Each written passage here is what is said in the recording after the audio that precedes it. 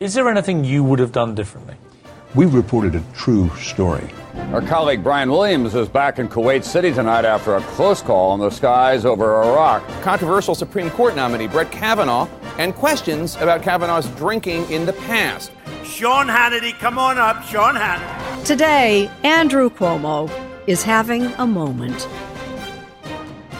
Hi, I'm Chris Stirewalt. And I'm Eliana Johnson. Welcome to Ink Stained Wretches, where we break down what's going wrong and what's going right with the American news media. In every episode, we're going to tell you what's on our front page, a quick recap of the stories that caught our attention this week. Then we're going to do a deep dive into our obsessions, the things we couldn't stop thinking about. And finally, Chris will make me say something nice before we sign off. Up first, on the front page. These are the stories we thought were most important this week, and a little bit of last week since we didn't record on the holiday. So Ed Henry is suing Fox News and CNN, but, focus on Fox News. He's also suing CNN. He's also suing CNN. Contemporaneous. The suit was filed the next day. So, by way of background. I didn't know about this. When you mentioned before that he had sued CNN, I thought that was like after he had worked at CNN. What's he suing CNN for? No, it's the same. Well, let me get into the Fox thing. Sorry. So Ed Henry, former Fox News correspondent, was dismissed in December of 2019. With prejudice, Fox issued a statement saying that he had engaged in serious sexual misconduct and they were parting ways with him. And this was CNN after allegations were made from a former producer. Ed Henry is suing Fox News and CEO Suzanne Scott for defamation. And I read the complaint. I cannot weigh in on the legal merits. I cannot weigh in on the veracity of the allegations that Ed Henry refutes, but there are some real shots at CEO Suzanne Scott in this complaint. The one that jumped out at me, and I just wanted to grant points for style, was the following. The complaint states that Ms. Scott essentially serves as a false front, a female CEO who, by virtue of her gender alone, uses that attribute to make it appear as if Fox News is serious about sexual harassment when it is not. ... Plaintiff was fired in order to divert attention from Ms. Scott's long history of covering up actual misconduct. And my quick thought on this was, it amazes me for the level of interest in Fox News among the mainstream, the ability to miss a story. So like Brian Stelter writes an 800-page book and basically, misses the Roger Ailes story. And I've been struck by the headlines that have been generated since Suzanne Scott took over about the new culture at Fox News, and they finally added an HR department, et cetera. And it does seem to me to miss the story of her role in the misdeeds of the Ailes era. Well, I'm going to flee from this matter as quickly as I possibly can. But I will say that as you watch what's going on with this whole debacle around Tucker Carlson and the NSA spying on me and the different iterations. Well, tell us about the debacle for our listeners who aren't regular watchers of the 8 p.m. hour on Fox. Well, the story definitely broke through. And so it goes like this. Tucker said he was being spied on by the NSA and that a whistleblower at the NSA had told him that it was so and had given him proof. And then the story sort of evolved and changed to a reporter that Tucker said that he told Maria Bartiromo that a reporter had been given his emails by the NSA, which is not a whistleblower, would be something different. Could be both.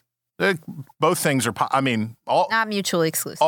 All things are possible, but it is a different thing. And then the last iteration is that Jonathan Swan at Axios gets a story, pretty obviously from Fox or Tucker. That is, Tucker was trying to book Vladimir Putin, and that's why the NSA caught his email.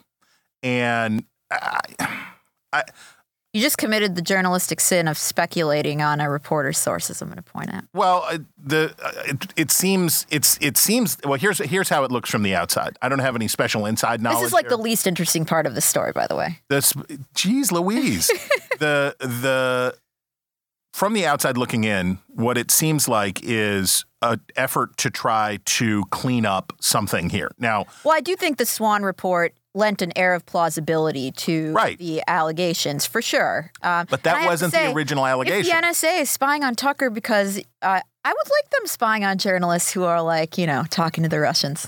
Well, a huge problem with that. And we should remember here, there's two very different things. And this is sort of what Trump did with the my phones are being tapped stuff. If there's stuff that is out there on you that you think is going to come out, and I think Tucker is going to be subject probably soon to some retributive leaking because of after the Ben Smith, the media critic at the New York Times, wrote a piece talking about how Tucker's a big source for journalists of the mainstream variety, which, of course, is going to upset people like Sean Hannity, is going to upset people like Mark Levin and others. So here's what it looks like from the outside.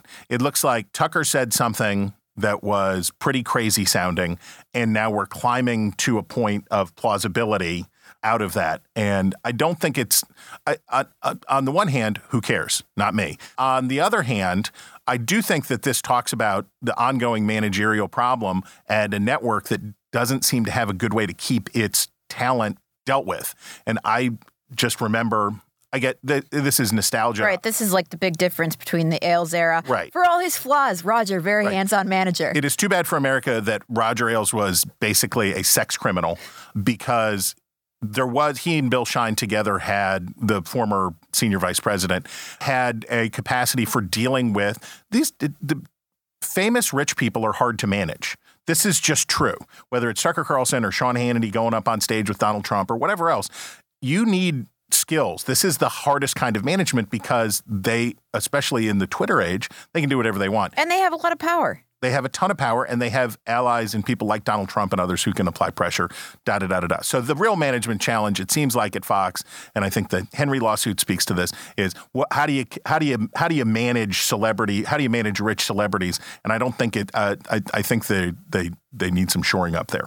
My 2 cents on the Tucker brouhaha was when I first heard the allegations, like, they sound so outlandish that I thought, like, I can't dismiss the plausibility of them at all, because I do think this is high stakes for him now. And the questions I'm left with is, what exactly are the contents of the emails that he alleges were leaked? Presumably he knows what they are. And then which news organization in D.C. has them? Because I don't believe they've been published. Well, if what he says is true, then a serious crime with national security implications has been committed. That the NSA is leaking things to try to harm a journalist. If that is so, and this is, again, the conundrum for Fox, you have Maria Bartiromo, who is coming to his defense and coming to his aid. But what do you say when your most successful, highest visibility host is making an allegation of serious criminal misconduct by the national security apparatus in the United States? You got to follow the story. And I do feel bad for, there's this thing that they do, and they did it in the lawsuits over the voting stuff. There's this thing that they do where they're like, no one would take seriously the things that our hosts say. And I think that's a cop-out. I don't think that's right. I think you either ought to, either Tucker Carlson is somebody good to have on TV and you stand behind him and you think that he's a good person to have on TV, or he's not. And I think too indulgent in one way, but in another way, this is not supporting your on-air talent. Up next, I wanted to talk about NPR's trigger warning they issued or appended to their July 4th, reading of the Declaration of Independence. The backstory being that NPR has its correspondents read the Declaration every July 4th. Very patriotic thing to do. But this year, it's like the Jews say, this year is different. This night is different. Okay, so this year is different. And they write, after last summer's protests and our national reckoning on race, the words in the document land differently. And this is about the Declaration. It famously declares, quote, that all men are created equal, even though women, enslaved people, and indigenous Americans were not held as equal at the time. And I just thought this was laughable. Like, we had a national reckoning on race. We've had several national reckonings on race. And did they just only realize that the Declaration over, 2 years ago, they didn't realize that women and slaves were not held as equal? And it just seemed to me like the worst kind of virtue signaling and stupidity in the media. You would have to be either tendentious or stupid to not understand that the Declaration of Independence was aspirational. We know it, right? We know it. We know it. We knew it by the time 77 years had passed and Abraham Lincoln gave the Gettysburg Address. We knew it was aspirational before George Floyd was murdered. We knew it was aspirational the whole time. And my frustration, and I don't want to sound like I have bee in my bonnet about this, but I watched an Independence Day celebration this year. I watched the country celebrate Independence Day in a really embarrassed way. There is a new anxiety about the American project. And I have to say, either it's been worth it or it hasn't been worth it. And I am very much on the side of it has been worth it. There has been no greater force for human improvement, for the liberation of people, for human potential than the United States of America. It was founded imperfectly. It is imperfect today, and it continues to be. But the question that you have to ask is, was it good for them to do and was it not? And increasingly, and maybe it's not increasingly, maybe this is just perception on my part, but I hear more people who are like, well, and somebody even said, be better if we stayed with the British, and repeating the calumny from the debunked 1619 Project that the United States declared independence because they wanted to protect slavery, all of that stuff. And it bums me out to see the greatest endeavor in governance in human history treated like some embarrassing mistake. That is merely a reflection of your privileged status Fair. as a white man. Fair.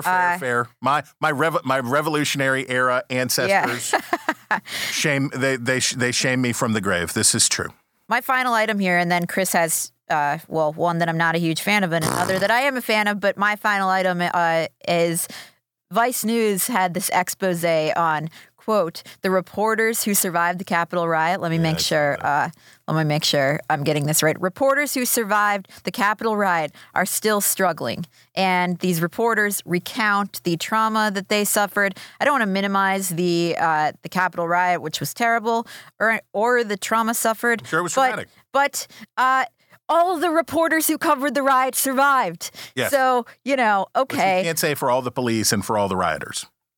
Beyond that, this is like committing the cardinal journalistic sin that we increasingly see of making yourself the story. So when I saw this article, and I again, in no means minimize the siege of the Capitol, and in no way discount the fact that these reporters did experience trauma. But it did make me think of my old friend Mike Hedges, with whom I worked at the Washington Examiner, who covered every American conflict, I believe, from Panama through Iraq.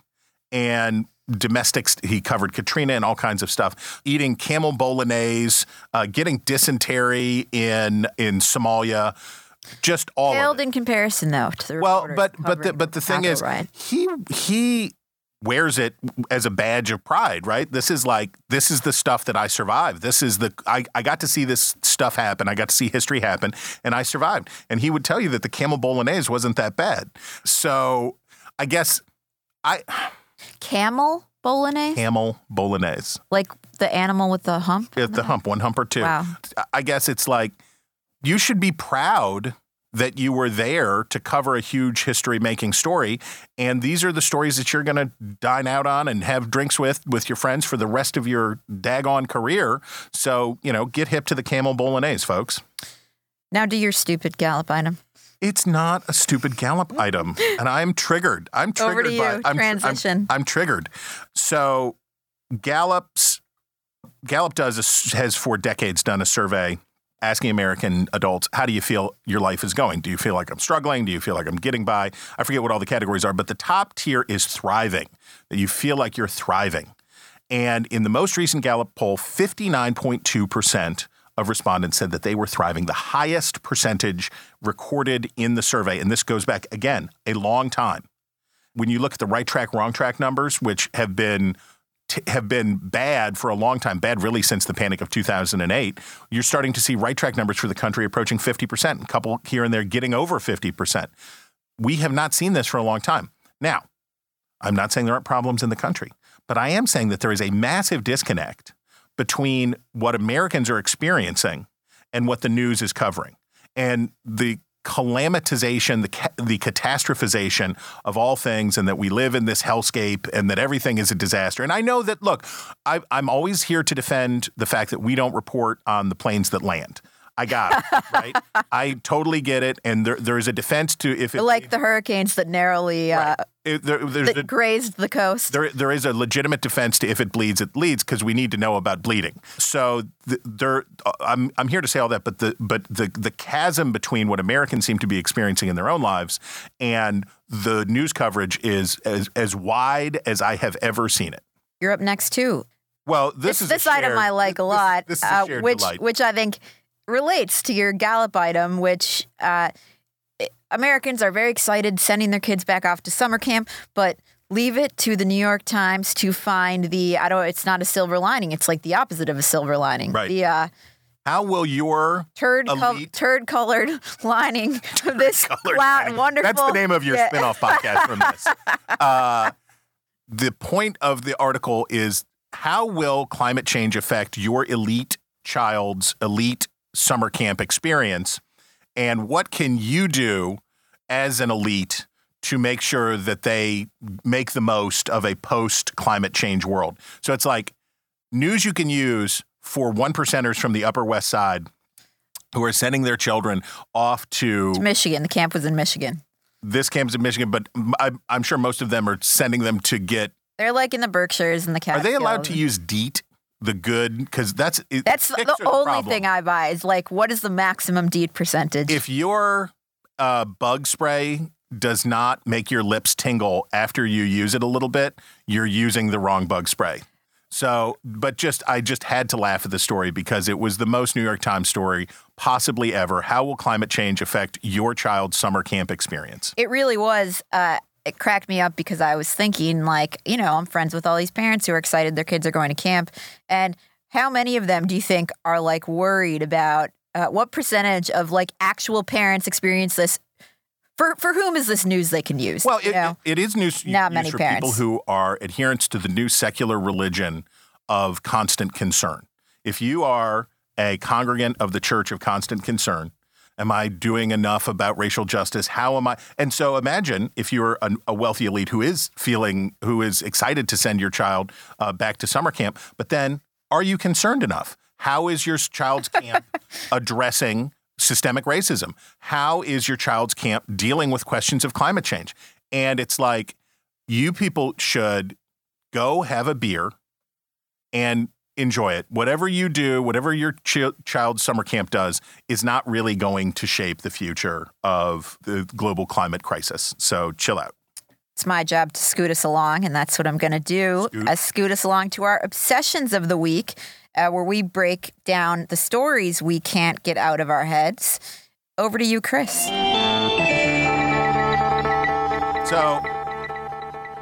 I don't want to pick on Max Boot, the columnist at the Washington Post, uniquely, because there's a lot of this around there, but it was reading Max Boot wrote a column basically saying Republicans are going to kill us with their vaccine denialism, and that it's the red states that are the problem. And I saw a segment on CNN. I've seen stuff around where the correlation between red states, low vaccine, and Republicanism and Donald Trump or Fox viewership is treated as causality. So Boot lists the states that he says it's no surprise the states with the lowest vaccination rates are Mississippi, Alabama, Arkansas, Louisiana. And he says, well, and obviously these are Trump states. These are the Trump states. And I'm reading it and I'm yelling at the iPad and I'm like, hey, Mississippi is 49th in income and 49th in education. Alabama is 45th in income and here I'm using for education, college attainment, the percentage of your population that got a college degree. Alabama's 45th in income, 43rd in education. Arkansas is 48th in income, 48th in education. Louisiana is 46th in income, 47th in education. You know who's not getting vaccinated? Poor people with low educational attainment rates. That's who. It is maybe the same reason that they are particularly influenced by demagogic political leaders like Donald Trump. And it's maybe there's some correlation here between, let me put it this way. When somebody like Ron Johnson, who's a sitting United States senator, is discouraging people from getting vaccinated by asking dumb questions in leading ways, I'm sure it has some effect. I don't know how many Wisconsinites were going to get vaccinated and then heard Ron Johnson and said, well, I guess maybe I won't now. I doubt that number is true. I think that when you have people on television and you have politicians who are trashing vaccines, they're doing it because they want supporters not to change people's minds. It's a lagging, not leading indicator. And where is the same reason that poor whites in those states are not getting vaccinated is the same reason that poor people of color in urban areas are not getting vaccinated. We have two large groups in America who are the most reluctant to get vaccinated. And what do they have in common? They're poor and they have low educational attainment levels. This should not surprise us. And for Boot and others to turn this into a more political issue than it already is not only not helpful, it's uncharitable to the poor and poorly educated people who can't understand how stuff works and aren't doing it. I'm sure there are cultural folkways in a lot of these states, and I can say this as a West Virginian, leave me alone and I don't want your, get off me, right? The independent streak of what Michael Barone calls the Jacksonian belt is a real deal. And I'm not saying it's not, but this is wrong and uncharitable, and it makes things worse, not better. Amen. Harumph. Wow, that was a great obsession where I had to contribite nothing. Well, do you? No, I'm ready to move to mine. Oh, okay, good. So my obsession of the week is an amazing CNN segment tag team between CNN's Brianna Keilar and CNN correspondent Ellie Reeve, who gave us a really even-handed download on critical race theory. Play the clip. So, Ellie, do these vocal opponents of critical race theory actually understand fully what it is? No. And why should they? It's an academic theory mostly taught at the grad student level. But what they think it means is teaching white kids that all white people are bad and racist. And so, of course, they're afraid of that. So skeptical. There's so many layers to this, like an onion.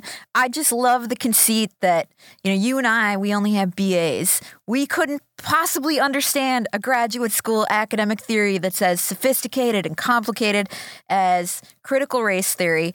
But the entire segment, it basically pits a Philadelphia teacher who says she teaches through the framework of critical race theory, and essentially people portrayed as like stupid Fox News viewers saying that they're concerned about this. And I just wanted to play some of the hard-hitting questions that Reeve asked the teacher. Are you teaching children to hate America? Are you teaching white kids to hate themselves for being white? No. All these opponents of critical race theory told us that, sure, racism was a problem in the past, but it's not now. And so we got into these long conversations about when exactly they thought racism had ended in America. And they didn't have a good answer.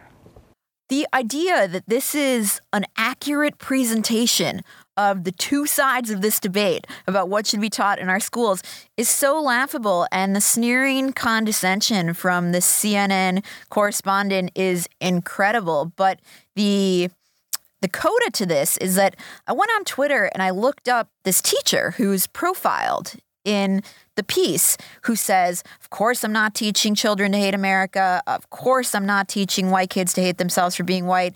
I just want to teach them history. Oh, before I get to that, I love, on the one hand, these people are saying critical race theory is an obscure graduate student theory, and that's not what's being taught in schools. On the other, they're explaining to us why the critical race theory being taught in schools is an accurate framework through which to understand things.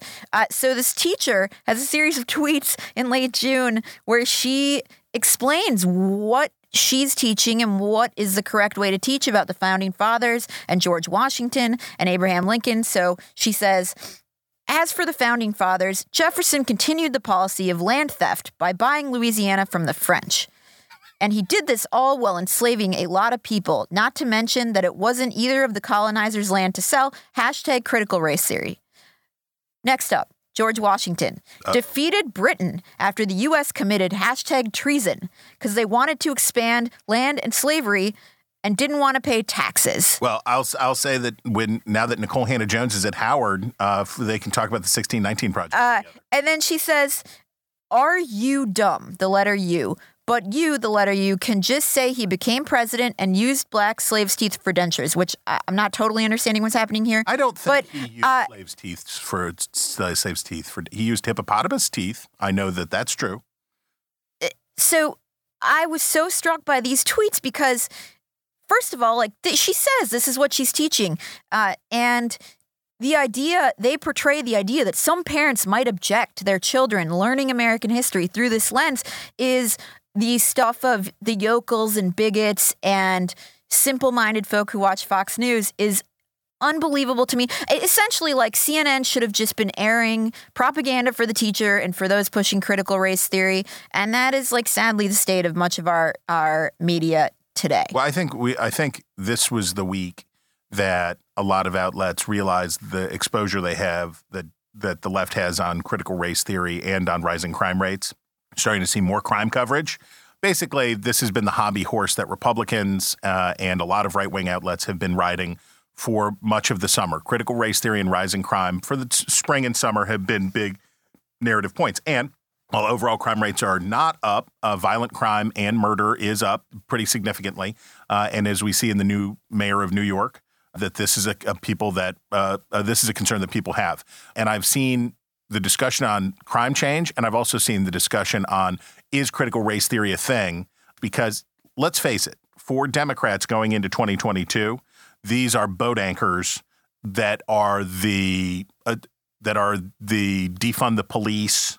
And we watched this with defund the police last time, and I think critical race theory is following the same. It's the same. It's like, well, they don't rhythm. actually mean They're like, defund. no. Well, that's true. This is all made up. This is all made up. We need to get Ellie Reeve on that story. And what does defund the police mean? And then at the end, they go, yeah, actually, this was probably a dumb conversation for us to have had, and we regret it. So I think this is the week. And you know, the Biden Democrats are out there waving their arms and saying, hey, shut up. Just talk about how much money we're going to give people. Just focus on giving away free money and shut up. But it's hard because 24 hours is a lot of time to fill for news. Now on to our favorite items of the week. This is like the segment Chris has engineered to make me say something nice. Well, I will point out, I just looked over. You up first. I love your item. I just looked over and realized that you are wearing a sweatshirt with a skull on it. So if we need clarity on saying something nice, that we have someone who's wearing a skull, and I'm wearing pink gingham. So I guess we're in the right. I guess we're in the right attire. Just exposed yourself as someone who's not on the forefront of fashion trends. I think it's been pretty clear that since I purchased and wore my first bow tie when I was in 9th grade, I think it's been pretty clear that I am not leaning in. But my say something nice is also a plug. It's a double. The say something nice is Caitlin Flanagan, who writes for The Atlantic, wrote a magnificent piece that spoke to my beating heart about why to quit Twitter. And as we were trying to promote this podcast, you're like, you have 90,000 Twitter followers. Why aren't you tweeting? And Caitlin's essay, Ms. Flanagan's essay, perfectly fulfills why. Because I can't tell us what the essay said. The essay, this is an essay about her confronting her actual Twitter addiction. She's one of the smartest writers working today. She's incredibly insightful, and as she says, she's almost 60 years old, and she finds herself struggling to deal with how to use Twitter responsibly. Now, for a lot of people using She had a wonderful line in there about that was, something's good when it's memorable, like the phrasing is memorable. And she said something like, the Twitter is like a parasite that enters your bloodstream and you can't get rid of it. You're addicted to the feedback. Sorry, I cut you off, though. No. I'm just looking for it was a very well written piece, but I want to make sure that I point out that I would have said that even if it were not so, that she is going to be a panelist for an upcoming panel that we're doing here at the American Enterprise Institute with her, with my AEI colleague Thomas Chatterton Williams and with the great Michael Powell, reporter for the New York Times. And that is going to be on the 28th of July. And you can find out more about it at AEI.com. It's super awesome. Lord, and I'm excited that Caitlin's going to be participating. Enough. Enough self-promotion. All right. So I loved the Caitlin Flanagan piece. And I do wonder if, in 10 years we'll look back at this and think what old fogies we were, because the biggest battle that I have with my younger colleagues at the Free Beacon is the use of Twitter.